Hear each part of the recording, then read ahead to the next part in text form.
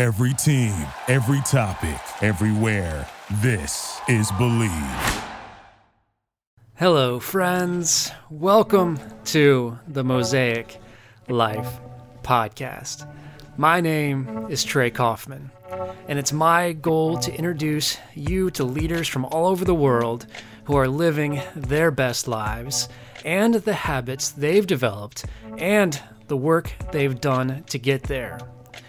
While you're listening to this episode, please consider leaving a 5-star review.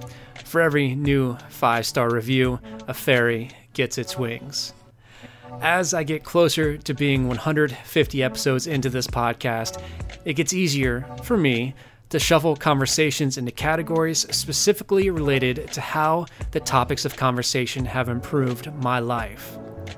If I were to actually count how many episodes were directly related to health and nutrition, I have no doubt it would be the top category, and for good reason. We can talk about happiness all day, which I tend to, but ultimately my own happiness is predicated upon how I feel day in and day out. It's because of conversations like the one you're about to hear with my good friend Stephanie that I have been empowered with the tools to feel good all of the time. Stephanie, whom you might recognize from episode 77, and I go deep into the mindset behind food and how what we put into our bodies directly influences not only how we feel, but our overall health. Stephanie Shaw is a nutrition strategist who helps high-performing midlife women get the body they desire and the confidence they deserve. Stephanie helps these women peel back the layers of the intricate health puzzle down to the DNA and shows them precisely what to do. As a result, her clients lose and keep off the weight and build a sustainable lifestyle of confidence, energy, and love for their bodies. I'm so thankful to have Stephanie back on the podcast. Please welcome my good friend, Stephanie Shaw. Stephanie, how are you? I'm doing great, Trey. Thank you so much for inviting me back. You know, that makes me feel good. Are you kidding me? I loved our conversation. I love the chance whenever we get to, I should have checked to see last time we recorded. I mean, it's been probably close to a year. And I mean, it's always nice being able to chat with you. And I don't know, it's nice that we are semi-local to each other. I don't know. It's fun to catch up. Yeah, I know. My son actually moved to your area, so nice. I'll be in even closer more frequently. That's awesome. What part of Columbus? Proper. He's right downtown. Nice. That's awesome. That's a good place to be. Yeah. Well, cool. I'm excited to catch up. I love talking about health and wellness. Every time I get the chance to do so, I learn something new. I get to nerd out a little bit, and I don't know. For me, this is a perfect time to talk about it because the weather, the weather is kind of breaking and then it goes back. I mean, it's the whole Ohio joke that we get about 5 winters, but I think we're pretty close to it. But I love being outside. I love running. I love, going outside and working out. And so just staying fit, staying active, this is the best time for me to do so. And I just having that mentality of health and wellness first, it's been so important to me. Do you feel that shift in seasons with the way that your motivations and your health and your exercise and all of that goes? Yeah, definitely. I'm telling you, especially with the time change and so forth, because I don't get up in the morning and exercise. I don't do it till 7, 8 o'clock at night. And I know people think that's weird, but that's when I feel motivated to exercise. Yeah. So now that the time has shifted and there's a little light still outside, I am much more ready to get up and go versus having to go to the mall or somewhere closed in to walk. So it's all good. That's good. What has been your personal focus the first few months of this year? What are you working on? Anything in particular? Do you have any health related goals that you're trying to accomplish? Yeah, so my health related goals have been more around consistency than anything. I always talk to clients or people I just talked to about an 80-20 rule, but Yeah. I want to break that 80-20 rule just for myself because I know how good I feel. So I'm trying really hard to work more towards a 90-10 rule for myself. And for me, that means, cooking at home a lot more. That means decreasing my sugar intake unless it's natural sugar, things like that. So I've been super focused on that and the mindset part of it, because I've been finding that you can do what you need to do, but if you're not thinking about why you're eating the way you're eating, or what's going on in your environment, or who may be causing you to kind of get Right. off track, if you're not doing any of that, then no matter what you're eating, it's not going to all work out. So mindset, and then again also trying to bump my personal goal up to more of a eat really good, not 90% of the time, and then 10% of the time, enjoy life. Yeah. Well, you can enjoy life when you're eating well. I shouldn't have said it Sure. that way.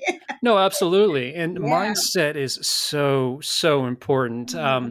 I really wish I would have looked to see last time we spoke, but it's like I said, it's probably been about a year, and I probably didn't have this goal fully established last time we spoke. My goal is to feel good 100% of the time. So I'm with you and holding myself to a very strict standard. And with that, I will say I make 99.999% of my own meals. I can't remember the last time I went out to eat, but I'm sure there's one in there that pulls it down just below 100%. But when I'm able to control every input, everything that goes into my body, it minimizes the risk for letting something bring me down or letting something make me feel not great. And that goal has been so important in my life. And I see and feel, most importantly, the results of doing so. And that's, I get where you come from wanting to do a 90-10, and I get that messaging as well, letting people have some leniency in their lives.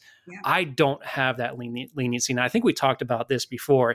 And for me, I have to be all or nothing. And even though it can be difficult to do so, I'm happy that I am, because I do feel good all the time. Yeah. Where does that land for you? Because I know it can be so difficult when somebody wants to go all in, and when they hit a setback, it can really be damaging. And so that's exactly where I was going to point to, because you're unique in a lot of ways, in all positive ways. Sure. And sometimes some people are built that way. They're all or nothing. So I was, and during our last conversation, I talked a little bit about how sick I was for 2 years. Yeah. And I was not playing around. Like, I went to weddings with my own food. I went to funerals with my own food. No matter where I went, I completely made sure I ate for almost 2 years exactly what I cooked. So I had a regimen in place because I'm like you. First of all, I wanted to get better. And when I started getting better, I'm like, ooh, this feels really good. Yes. Like, I can run up the stairs real quickly. And I'm like in my late 40s feeling better than I did in my 20s. So I totally get that. Where it lands is that, again, everyone's not that way. And a lot of times what happens to some folks is they'll go in 100% and then they'll flip. Then they're like 10-90. Do you know what I mean? Like, I can't sustain it, so I'm just not doing it at all. And that's why I always insert that 80-20 rule, just so people they recognize that you need to work really hard, but at times you may need to give yourself grace. And when that comes, go ahead, allow that grace. But again, I'm like you, Trey. I'm off the 100% rule because, I live at home. I cook for other people in my house. Going out to eat is like kind of our thing to do because we're boring people.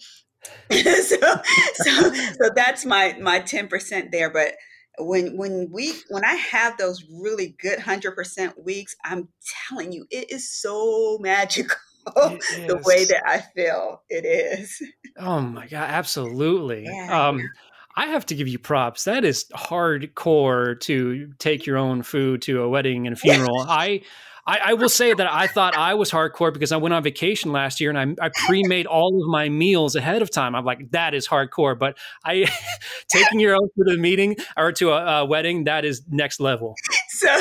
So funny. So first of all, we're going on vacation in a couple of weeks, and that's exactly what I'm doing. I'm like, Yes. okay, we're in an Airbnb. I'm like, all right, we're meal prepping before we go. Yes. Everyone's like, this is vacation. I'm like, I don't care. But yeah. So it was probably my cousin got married it's probably been 3-4 years ago, and well, it would have had to been. It was between 17 and 19, and I took all of my own food, my vegetables, everything I had. And while people were eating their food, I politely got my little bag out, put it. People were looking at me like I was crazy. A couple of weeks ago, she said to me, it's in the past 30 days, she said, you know what? You were really, really sick at my wedding. I'm like, yeah, I was. She's like, because you brought your own food. No, I think I told her. I said, yeah, because I brought my own food. I was sick. And there's just times when I think that you have to, suck it up and be all in. Yeah. But I don't want that to stop people from their path if that's not the way that they're built. So, yeah, absolutely. And trust me, I think you used these words almost verbatim last time we spoke. I will use them in the same way you did. This is not something that I would recommend for anybody. People have to have grace in their lives, and just because you do 90-10 or 80-20, that 20% of the time isn't going to erase all of the work you've done. Now, if we need to be honest with ourselves, it's not going to necessarily help the work you've done, but it is not going to completely diminish the mindset that you're, set you back in the mindset that you have, or completely eradicate all of the health benefits that you get from making 80% of your own meals. But you just need to have that realization that when you have that grace, that gives you permission to do one thing today and then get back on the wagon, train, whatever, tomorrow and pick up where you left off. Yeah. And you made me think of something too. So my 20% does not look like 12 Big Macs and ice cream. My 20% looks like going out to eat and having a salad and eating the regular dressing. You know what I mean? Yeah. Or grabbing the bread that's on the table kind of thing. So still being mindful of what I'm putting in my body, but maybe not overly or not feeling like I need to restrict. And if I want to eat a piece of bread, I'll eat that piece of bread. Or if I want some fries, I will. But it's not, again, like take every piece of junk food and fry it up in your house 20% of the time. So yeah, I just want to clarify. That's a great clarification. Yeah, absolutely. It seems to me, and I've had this conversation with other people offline, that and I'm saying this to you for your feedback, that so much of our health and subsequently the problems that we have to do with what we put into our body. How true is that for you? 1,000,000%. Like I sometimes I think, am I too aware of what's going on in my body? But then I think, is that really a thing? Let's say even good, healthy stuff. Let's say I had a week of drinking kombuchas. Right. I know a week later I'm going to have hot flashes for a week. Or if I make like date brownies and you can only eat a little piece of them because they're super rich. But let's say I ate a little bit extra. I know that I'm going to have a hot flash or I'm not going to feel good. I also know that, while I'm not dairy intolerant, I'm sensitive to things. So even knowing that I can eat an egg once every other week versus trying to do it every day. So that all of that impacts me. And I think the best way for you to start to recognize that is some people, I just did it mentally, and for a while I tracked, but start tracking like what you're eating, and then don't just track the food. So I can't just track ate an egg for breakfast. I need to, an hour later say how I'm feeling, or that night, did I sleep well? And kind of go back and look at that history. You have to become a detective, basically. Yeah. And once you start doing that detective work, you will see. So again, I know right now, if I haven't eaten an egg in quite a while. So if I went to eat an egg and maybe some dairy, I could today. But I also know that I should not do that tomorrow, or the symptoms will come back, or I shouldn't do it. You know what I mean? Like there has to be this period of time. So what you put in your body, even if you aren't recognizing the relationship, it is impacting you. So my mom, for example, if she eats oatmeal every single day, she coughs, but she refuses to listen to me, of course. What do I know? I'm like, if you stop eating the oatmeal. So little things like that. Always look at the relationship between food and your reaction in your body, because it impacts all of our health. It impacts our all the insulin, leptin, ghrelin, all of the different hormones in our body. Everything is impacted by what we eat. That is such an important lesson. I think there's this notion that if we're going to track our food, we need to track our macros and, the calorie intake and all of that. But that is not, to me, that is not the most important lesson there. It's when you eat something, think about how it makes you feel subsequently, Yes. the next 5 or 6 hours to the next day. And a year or two ago, I had done that, and I've kind of gotten to a place where I don't need to anymore. But because of that detective work, as you said, I don't get fatigued at the end of the day. There was this weird issue, and I'm not going to even be able to describe it very well, where there would be times where like I would feel like my fingertips just feel weird, like they kind of feel numb. When I would just feel lethargic, I would just feel not good. And through a change in my diet and proper supplementation, I haven't felt that in well over a year. It's so hard to say it any different way. It's just I feel good all of the time because I put in the work to get there. Yeah, I know that, and to me, it frustrates my mind. It frustrates my spirit. It frustrates my heart when the first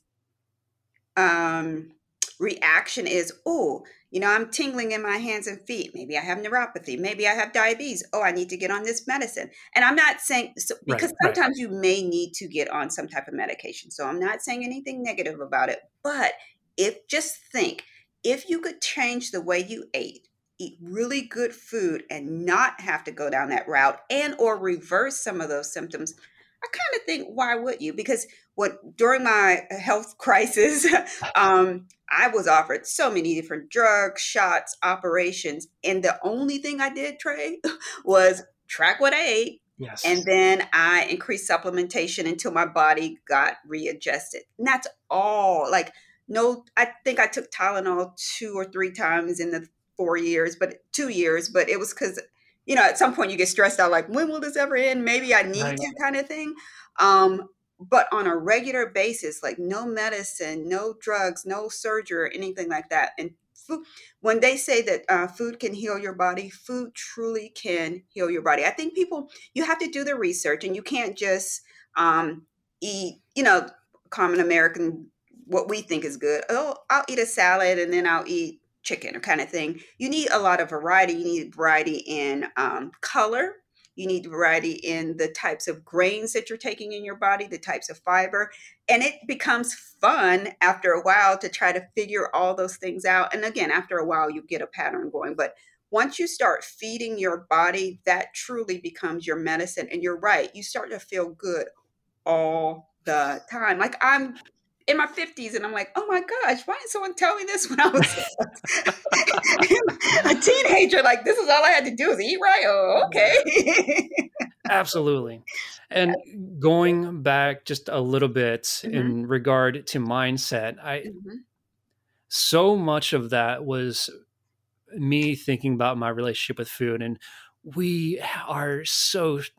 I'm sorry. I know this is going to sound judgmental, but we are so screwed up in the head about our relationship with food. We grow up with it being part of tradition, and it's tradition to have a birthday cake at birthday parties. It's tradition to have big meals at holidays with your family. It's just this relationship that we have. It burrows deeper than surface level. When food is fuel, it's fuel. It allows us to operate and feel good. But when you have pressure from family or parents or friends to eat or drink something specific, you feel like you need to sacrifice the quality of your life based on feeling like you fit in. And it again, I'm sorry to say it, it's dangerous. Mm-hmm.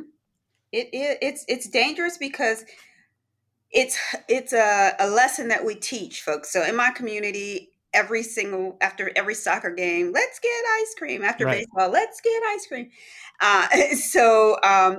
You're right. It becomes a reward system. So when you become an adult and you in your mind you think, oh, I just did something well, I'm going to reward myself. Let me try food. And more than likely, it's not going to be something healthy. You're going to Right. reward yourself with what you grew up with. Our family, we're a diverse mix. We have a vegan, a vegetarian, a pescatarian, someone that eats pretty much anything, a non-beef eater, a non-pork eater, and that's just 8 of us. So when and I'm the primary person that cooks when we have huge family events, and I stopped doing all the junk. Like Yeah. I just stopped. They were like, "Oh my gosh, what do we do on Memorial Day if we making I'm like, talk to each other, play games, Right. eat healthy food, And so for birthdays, even we've gone from the huge, I don't even know what size cake it is to, we still get a round cake for everyone, but like everyone's sharing this cake that normally one person would have eaten. Like there's 8 people sharing the cake now. Right. So you're right. It impacts our life at a greater level. I'm going to give you this like 3-minute story, not even 3 minutes. Please. So I was on a training call, and I want to get to anyone who's listening about the impact that food can truly, truly have on people. So on a call, I'm listening to someone. She had a client, and her client was doing well, but she could not stop eating Snickers bars. Like, she still every night had to have that Snicker bar or some type of junk. After they did the mindset work, as a child, her mom had boyfriends over, and she would take her to the store, let her buy any type of candy she liked. And of course, it was always Snickers. Right. And she would tell her, as long as you stay in your room, you can eat all the candy you want. She was already overweight. She didn't have friends. So that candy became her friend. Yeah. And as an adult, being overweight with diabetes, heart disease, all of these other symptoms, she couldn't understand why she could not stop that one thing. And it was all part of a childhood connection that she had. Once she kind of broke that, understood, the behavior changes that she needed to make, that's when she was able to, get more healthy. But I say that long story to say that the way that we start rewarding our children around food and the way that we reward ourselves around food, it's not just about the food. It does impact your health, and it impacts you long term. Yeah, that's I don't have kids. At this point, I probably won't. So I know that I guess I don't know how challenging it can be to raise kids in a way that is healthy. And I know there's so much added processed garbage and food from toddlers all the way up to adults. And I mean, how do you work with your clients to help develop a healthy relationship, or how would you work with a client who wants to develop a healthy relationship with the food for their kid as they are going from, a toddler all the way through teens and adulthood? Yeah. So you don't want my method. My method was I buy the food, I cook the food, you eat the food. Yeah. Oh, my kid doesn't like, because they have a job. Right. So, but people do have likes and dislikes. So I respected the serious likes and dislikes that my kid didn't have. But if they just didn't want to eat their vegetables that night, and it was a vegetable they normally ate, Sure. Okay, just don't eat kind of thing. So that's my parenting style, but I'm getting better as a grandparent. So what I often suggest is kids model what you do. So if you are going through the drive-through every night after work, if you are eating pizza or junk late at night, if you are rewarding yourself with some type of food, that is what they're going to emulate. So what you put in front of them is what they'll want. So I did have a client, and she's like, oh my gosh, now I'm going to have to cook 2 meals because my son will never eat this and so forth. So, because she was my client, I didn't say what I just said to you, but what she found was hey, wait a second. Every time I go in the refrigerator, my meal prep foods are gone. He's eating the wild caught salmon. He's eating the quinoa. He even likes sweet potatoes now because that had not been presented to him before. So that's why you think they may not like it. It's just a lot of times it's the way that you present things. And having the not having the conversation around food is almost as important as having the conversation around food. So, for example, my grandson knows nothing more than like avocado toast is his jam in the morning. Right. You know what I mean? Like, so sweet potatoes and he's one, strawberries, fresh fruits and vegetables. They don't give him meat protein. So, like chickpeas, he knows that. So I think it's part of you setting that standard and not making a big deal about it and then allowing them to eat what you're eating. And if you're setting that good example, you will have kids that eat well. Like my kids eat really well and they eat anything at all because I've always put a lot of different things in front of them. Yeah, that makes perfect sense. Is it important to get them involved with the process of picking out foods and cooking the foods as they get older? Yeah, thanks so much for saying that. It is. It's super important. So, like my oldest son, actually, that's how I became a vegetarian. He came back home between undergrad and grad school, and I'm like, let's have a meatless Monday. He's like, okay. So we both started, and that was almost 15 years ago on that one meatless Monday. But I had always taught them to cook. I'm like, you might marry a woman who doesn't know how to cook. You need to know how to cook for yourself.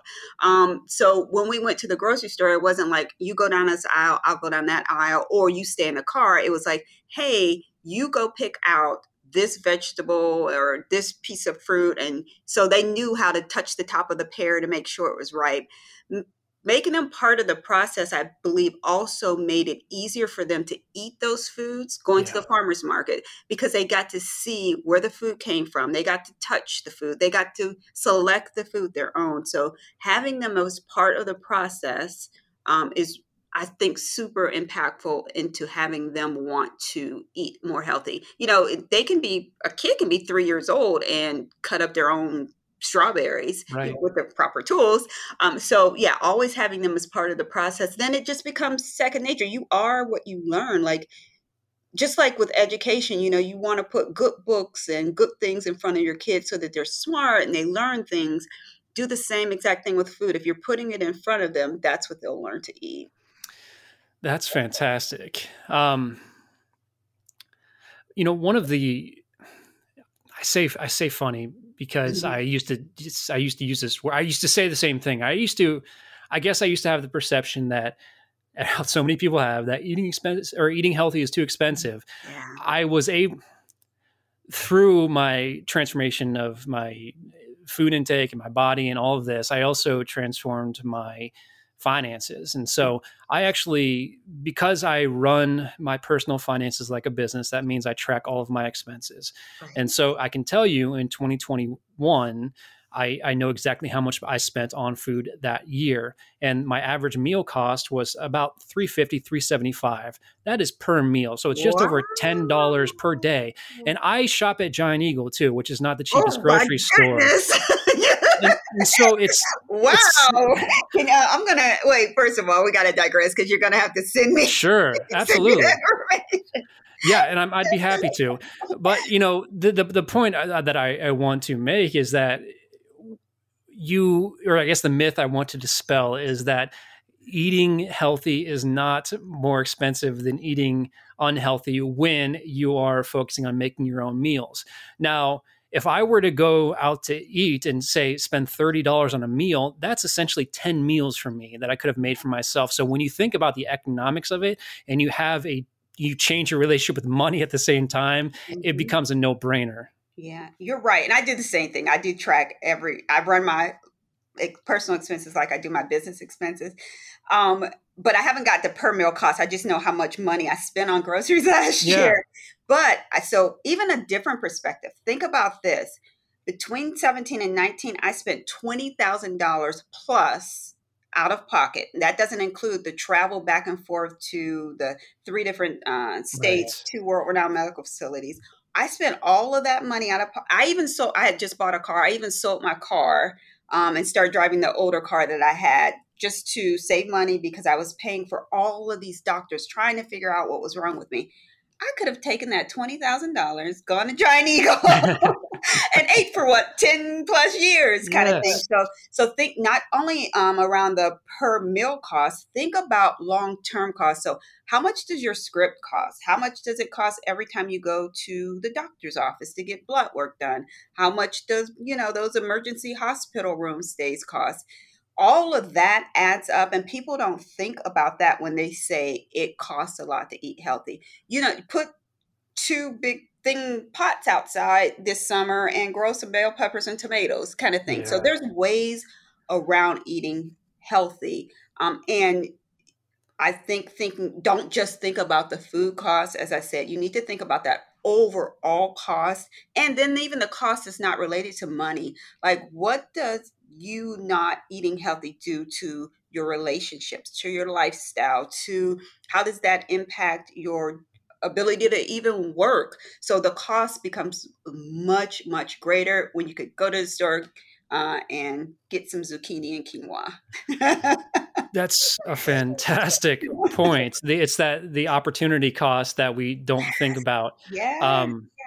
There's a rock climber that anybody in the rock climbing world will know his name. Anybody who's not in the climbing world probably doesn't, but his name is Alex Honnold, and he got famous a few years ago for free soloing El Capitan and at Yosemite. And free soloing is basically climbing without a rope, and it's a 3,000-foot wall, which is insane. Believe me, I understand how insane it is as a rock climber myself. But when I watched that film and I watched a bunch of subsequent interviews with him, he made the kind of absurdist but still true point that, I am taking a certain kind of risk. And, most Americans take another kind of risk with their own health, not dissimilar from the risk I'm taking, that they eat fast food every single day. They don't take care of themselves in the sense that they're not concerned with what they put into their bodies. Now, again, it's a little bit absurd to compare rock climbing without rope to eating poorly, but the point is still there that we take so much of this unmitigated risk with the food that we put into our bodies, but we don't consider that it could be have the same effect as driving down the freeway at 100 miles an hour without a seatbelt on. It can still end up with us, unfortunately, leading to an untimely death. Yeah. And I was going to say, you did the driving scenario, but even back to the rock climbing, like, that's not a weird comparison because you fall to your death. Right. You keep eating until you die, or you fall and get injured. You keep eating until you are on a certain type of medication. So, it's not too far off. I don't think that people really think about it. And we've mentioned it a couple of times, but it goes back to that core, like the girl that had to eat the Snickers, like there was something else going on with her that caused her not to want to get past that, or not caused her not to want to get healthy. That's why I think going through the mindset of, are you eating because it's emotional hunger or is it physical hunger? What behaviors are prompting you to eat? So I had to do a deep dive as well. So again, when I was sick, I was like 100% in. I don't, like, if I get a tickle in my throat, I'm like, I know which herbs to take. I know what I need to do. I don't like to be sick at all. But I had to, when I start feeling better, then I'm like, every once in a while I would dabble a little bit too much. And I had to start thinking, what behavior is causing me to even want to think about ever being sick again? And it was boredom for me. Like, all right, so you need to find some hobbies, find a friend, you need to exercise more. So when you start to get to that root cause of why you are saying to yourself, I am not valuing myself. And I don't mean this in any disrespectful way, but I'm not valuing myself enough to watch what I'm putting in my mouth.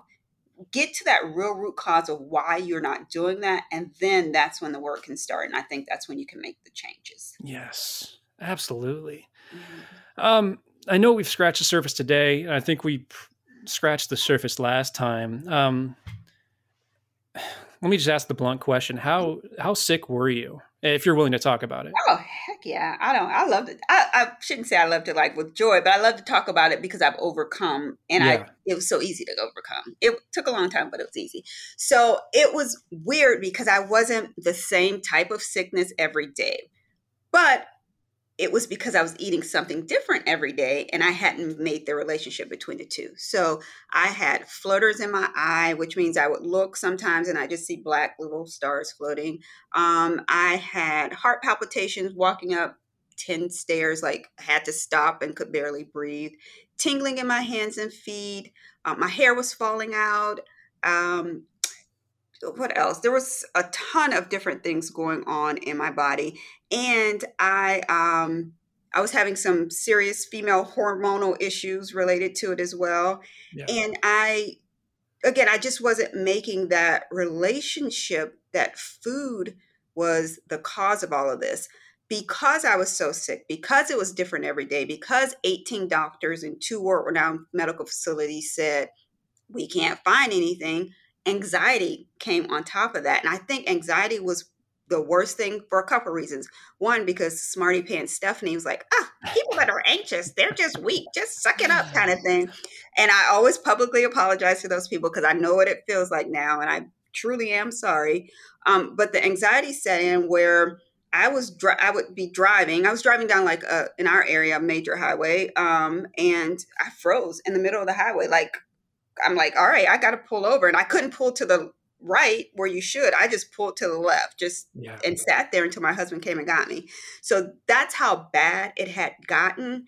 And for me to have that level of anxiety and not take any pills for anxiety or depression, and for, all the onset of neuropathy, my A1C levels being high, my white blood cells being low, all of that, the only thing that I've done is change the way that I eat, the way that I think, and the way that I move my body. Yeah. And I'm going to say something real quick.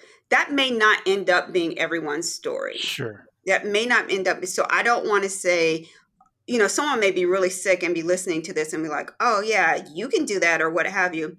I don't want to say that, it's going to be magic for you. I had tons of time one-on-one with the Lord during those 2 years too, like praying, meditating, reading scripture.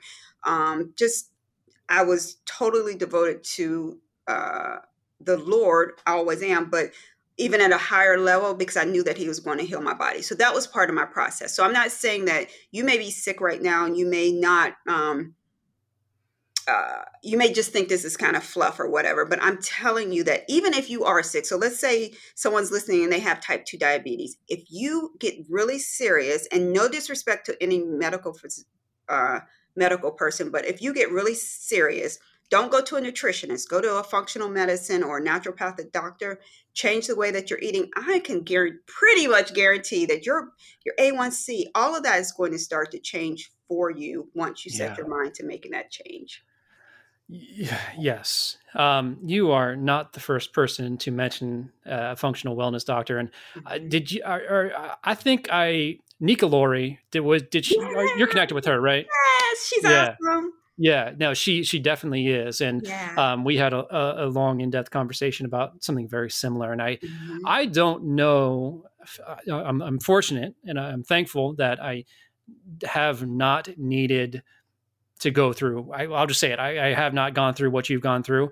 And I have not needed a functional wellness doctor. But it sounds like the way they operate, the way they work with somebody to find that. I really don't know how to describe exactly what they do, but to me, the idea is that our health and wellness and our medical system needs to evolve. It needs to, because nutrition isn't a part of their studies, as far as I understand it, at least very little. And so I feel like what you had to go through, they were trying to use a blunt instrument to fix you, whereas you need nuance and a little bit of guidance in regard to nutrition or what you put in your body. I don't know. It just seems broken to me. It is completely broken. And I think because so many people are on the health and wellness kick and there's opportunity to make money now, I can see a little switch. But the reason I went to 18 different doctors is because I had to go to, and I don't think I ever went to an endocrinologist though. My primary care was the one with the when my A1C was higher. So I went there. I went to, I was having problems with my sciatic and my neck and my back and my shoulders as well. But I think that was all the stress being held on my body. So a physical therapist operates different than the heart doctor that I had to go to, operates different than the people testing for cancer that I had to go to. They all have their unique specialties. And when they don't talk to each other, Right. that's the problem. They don't talk to each other. I finally had a chiropractor and my physical therapist. My physical therapist loved me. He was awesome. So he's like, I can't figure this out. I don't know what's going on. I'm going to call your doctors and we're going to meet and help you. I'm like, that. So that's me because, we had a really good relationship. It's not normal. Yeah. A functional medicine person starts off looking at the root cause. Like, let's look at the whole you. Like, what is going on at home? Okay, so you're having problems with your spouse. All right, good. Let me jot that down. What's going on with you at work? You're like, hey, I'm here because my hands are tingling and so forth. But they take all of that information and do a deep dive into what is really going on with you, the whole person, and then help you get to the path that you need in order to recover. And that's why I love the work that I do, because before you even get started with me, we do a hair mineral analysis. If you have an autoimmune, we will either do like a Dutch test or we will do like a GI stool map test. So like I need to figure out deeper what's going on. And then I ask you kind of home life personal questions like, who's cooking for you? How often do you cook at home? What's your relationship with food? What's your relationship with your spouse? Like all of that helps me come up with a plan for you. And that's what functional medicine doctors do for you as well. Like you can't just treat just the heart. Like there's more going on. So I'm sorry, I went on a tangent on that one, but I get so frustrated. Some of the big boxes, the wrong note, but like Cleveland Clinic has now I think they have, I don't know if they have naturopaths. I think they do, but they actually have yoga and more mindset type of things for their cancer patients because they're starting to get that you have to treat the whole person, not just the symptom. Yeah.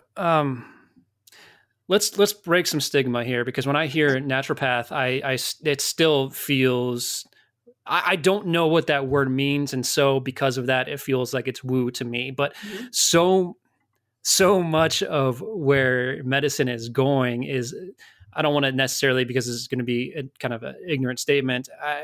It seems like it's going back toward Eastern medicine.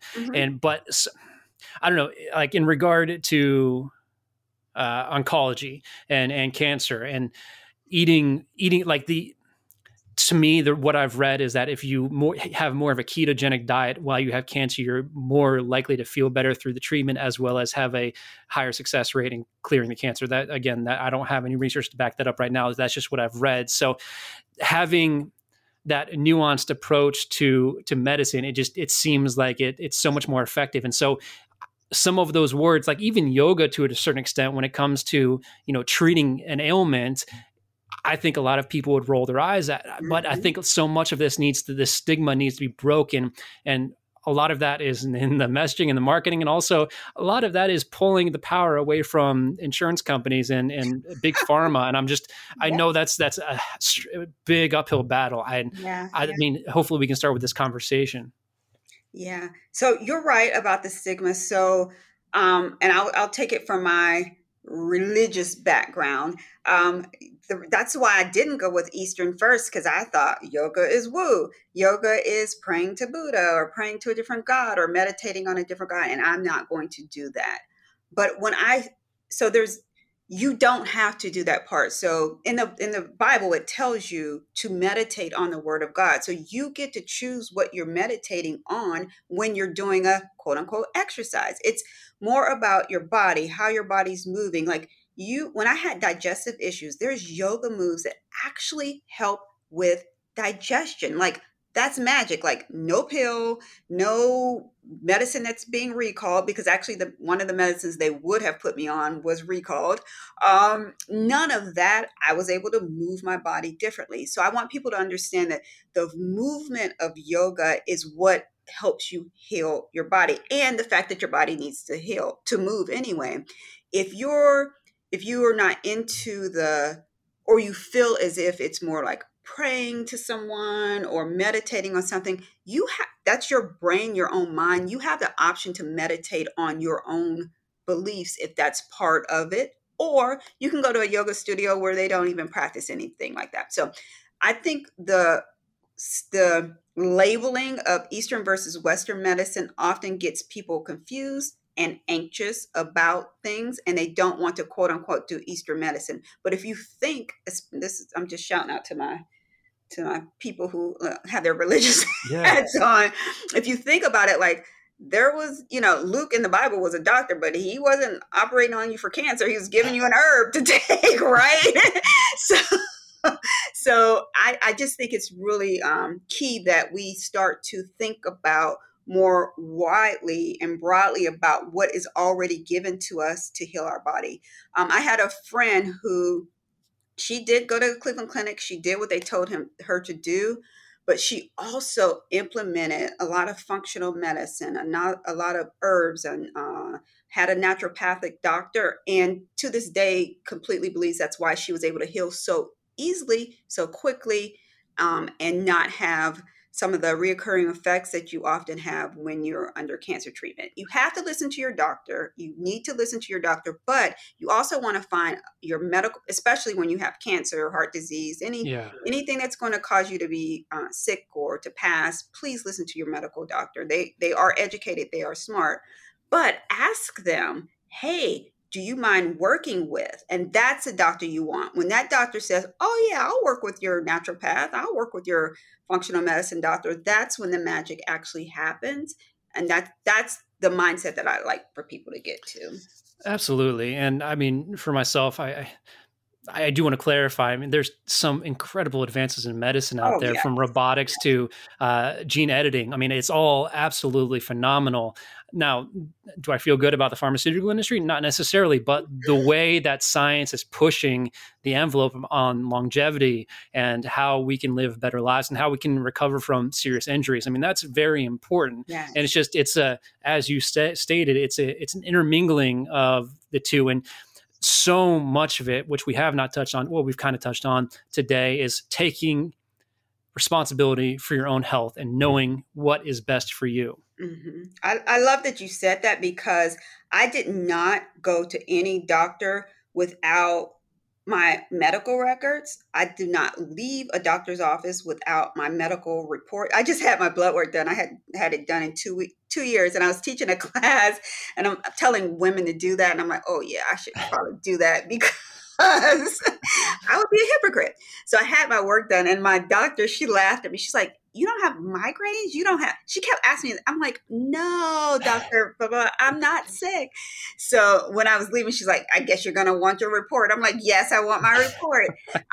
Because you need to own that. You need to own that information. You may not be able to read everything. Google the information, write down notes, go back and ask your doctor to explain it to you better. So when you're going, especially when you're sick, get all your medical records, take them with you. And if you start to actually read them, for me, I will say a lot of that information was wrong. Like I would tell them I was doing XYZ, or especially supplements. You have to be really, really careful when you're on different supplements. Yeah. If they're trying to prescribe you something, I would tell them that, but they were like, oh, it's just a supplement. We don't need to write that down. I'm like, no, you do. So owning your own healthcare is important. Asking questions, recognizing that you are the customer. Yes. Don't be intimidated by the M and a D behind someone's name, because they're human just like you. And they don't know everything. They're super smart people, but they don't know everything. You know what's going on in your body. You know how you feel. So it's super important that you own that.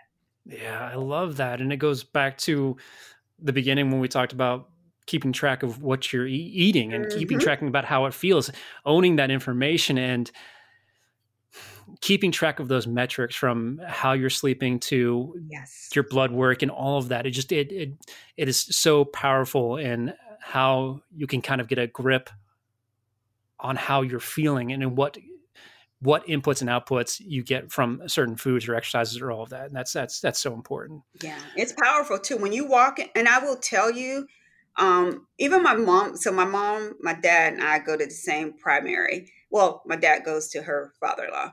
But when I walk in there, we have a different conversation than she has with my mom and with a lot of her other patients because she knows that I'm going to ask her the questions. I'm Yeah. going to push her. I'm not going to allow her to tell me what needs to happen unless she's listening to me. If she's listening to me, she's like, no, Stephanie, you need to have your colonoscopy kind of.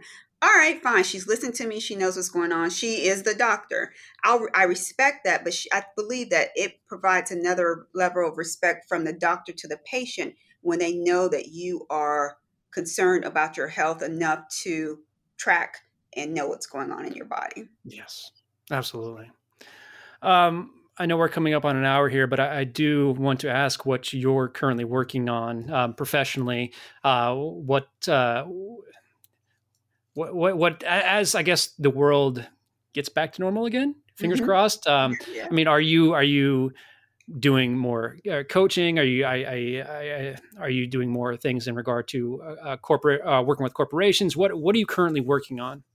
Yeah, so it's a little bit of both. I just created and launched my first course yesterday because there's some people that are still kind of on the fence, like, oh, do I make the investment and what's Stephanie really like? So I did launch my first course That's awesome. yesterday. I know, Congrats. thank you. Unlock the secret weight loss. But it's primarily talking about hormones, inflammation, and metabolism in the body. So I did do that, and then my started to also do some mindset training for coaches. So, business coaches, foundations are getting folks to where they need to go. And then all of a sudden, people are procrastinating or people are in this zone where they think they need to be a perfectionist. So I'm helping some businesses around that, talking to their organizations around that. That's my jam. That's what I like to do. I really love to be in front of that corporate setting. And and I still am working on helping women one on one. I always do a hair mineral analysis with my one on one clients, and then we walk through again changes in your hormones, metabolism, inflammation, and your mindset to get you where you need to go. So those are the business things that are going on with me. That's amazing. In regard to working with clients one on one, is that all in person? Is it all virtual, or is it kind of a combination of the two, or just depending on where they're located? It's all virtual, so we do everything over Zoom. That's great. I mean that opens you up to being It able to does. work with anybody across the country and the world. That's It awesome. does. Yeah, yeah. Great. Well, Stephanie, as always, it's been such an incredible experience getting to catch up and chat with you. I don't know. As I mentioned, I love having these conversations around health and wellness. But before I let you go, I do want to ask you a few closing questions. And the first, I want to be as much of a benefit for you as I possibly can. So I like to ask the question, what are you looking for, either professionally or personally? And let's just say somebody listening across the country hears this and they say, I can help Stephanie. What is it that you're looking for? I am so professionally, I'm looking for speaking opportunities. I would love to get in front of groups of people who are looking to learn more about how they can support their overall health and getting corporations to recognize how important this is in the growth of their company because healthy employees help their bottom line. So getting in front of audiences to do presentations is where I'm at professionally. That's great. Do you have any speaking engagements lined up this year? I don't this year. So that's part of my what I'm working on second quarter. So that's been first quarter was my course. Second quarter is my focus, reaching out to get some speaking engagements. I do have a couple one-on-ones, not one-on-ones, but a couple of group classes that I'm doing for one's a business coach and again another one's a foundation. So I'm working on that, but just that overall presentation, that's something I'm interested in diving into more. That's great. Well, I'm glad to hear that. My next question, it's one that I asked you previously, and I'm curious if it's the same answer or if you've changed your answer at all. But if you could name one book that's just had a profound impact in your life, either recently or in your life overall, what would that book be and why? So I was thinking about this, and last time I answered the Bible, so it always has to be that. But Absolutely. I actually have two. Okay. Yes. So the first one is How Not to Die by Dr. Michael Greger. And when I was going through all of my illness, I'm like, oh, wait, I didn't know you could, eat and feel better. So eat right and feel better. So How Not to Die really, really impact not only that, but the trajectory that I took to help women. And recently I heard about it for years, but Switch on Your Brain by Dr. Carolyn Leaf. It has been so impactful. So I use the process for my clients, but understanding more about the neuroplasticity in our minds and how we can change our thoughts and the way that we act and react to things, and understanding the science behind it is phenomenal. So that's the one that I'm loving right now. That's amazing. I had not heard of either of those books. So I will, of course, put those in the show notes and add them to my reading list. So thank you for that. Yeah. And then last but not least, Stephanie, if you could leave the audience with a call to action that you live your life by, or that you even implore your clients to live their lives by, what would it be? Yeah, I was thinking like a CTA, like act right now, but I think mine is start to see people. So I do a pretty good job at this, but I'm trying to be even more aware of it. Things like you'll be in a restaurant and the waitress has a bad attitude. This has actually happened to me. Instead of having an attitude back, I've paused before and asked, is there something going on? How can I support you today? And you would be amazed. I've gotten tears. I've gotten a change of attitude. When you start to see people for who they are and recognize that there may be something else going on that you're not aware of, that's my personal call to action. Always making sure that my heart is open enough to see what's really going on with folks. Oh, I love that. There's so much compassion in that statement. That's a fantastic fantastic practice. And I don't know. I feel like we're also short-tempered and so consumed in our own thoughts that we're not conditioned to do that. But when we're actually opening up ourselves to having a bit of empathy and wondering what experience this other person is having in the world, that there's so much positivity in that. Yeah, there is. And you start to see yourself a little differently too. Like, how am I showing up in the room? And how should I be showing up? Yeah. Well, again, thank you so incredibly much for coming back, joining me, having another amazing conversation. If people would like to find you online, if they'd like to connect with you, learn more about you, what is the best way for them to do that? They can go to my website, StephanieLynnShaw.com. And all of my information is on the website. Perfect. Stephanie, again, thank you so much. And I hope we can connect again soon. And then when you come and visit your son, we can grab coffee or something. That would be awesome, Trey. Yeah, let's make that happen. Perfect. Thank you again. All right. Thank you. Again, I would like to give a big thanks to Stephanie for coming back on the podcast and having another incredible conversation with me. If you're looking to feel good all of the time and you're looking for the resources to accomplish that goal, please check out the show notes at themosaiclifepodcast.com, where you'll find all of Stephanie's contact information. I know she would love to hear from you. Again, that's themosaiclifepodcast.com. If you enjoyed this episode and you would do me the favor of leaving a 5-star review, that would go a long way in helping this podcast continue to grow and take over the world. And of course, it absolutely means the world to me that you took time out of your day to listen to the podcast.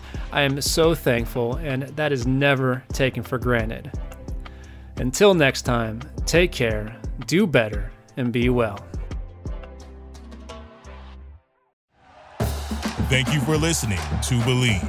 You can show support to your host by subscribing to the show and giving us a 5-star rating on your preferred platform. Check us out at Believe.com and search for BLEAV on YouTube.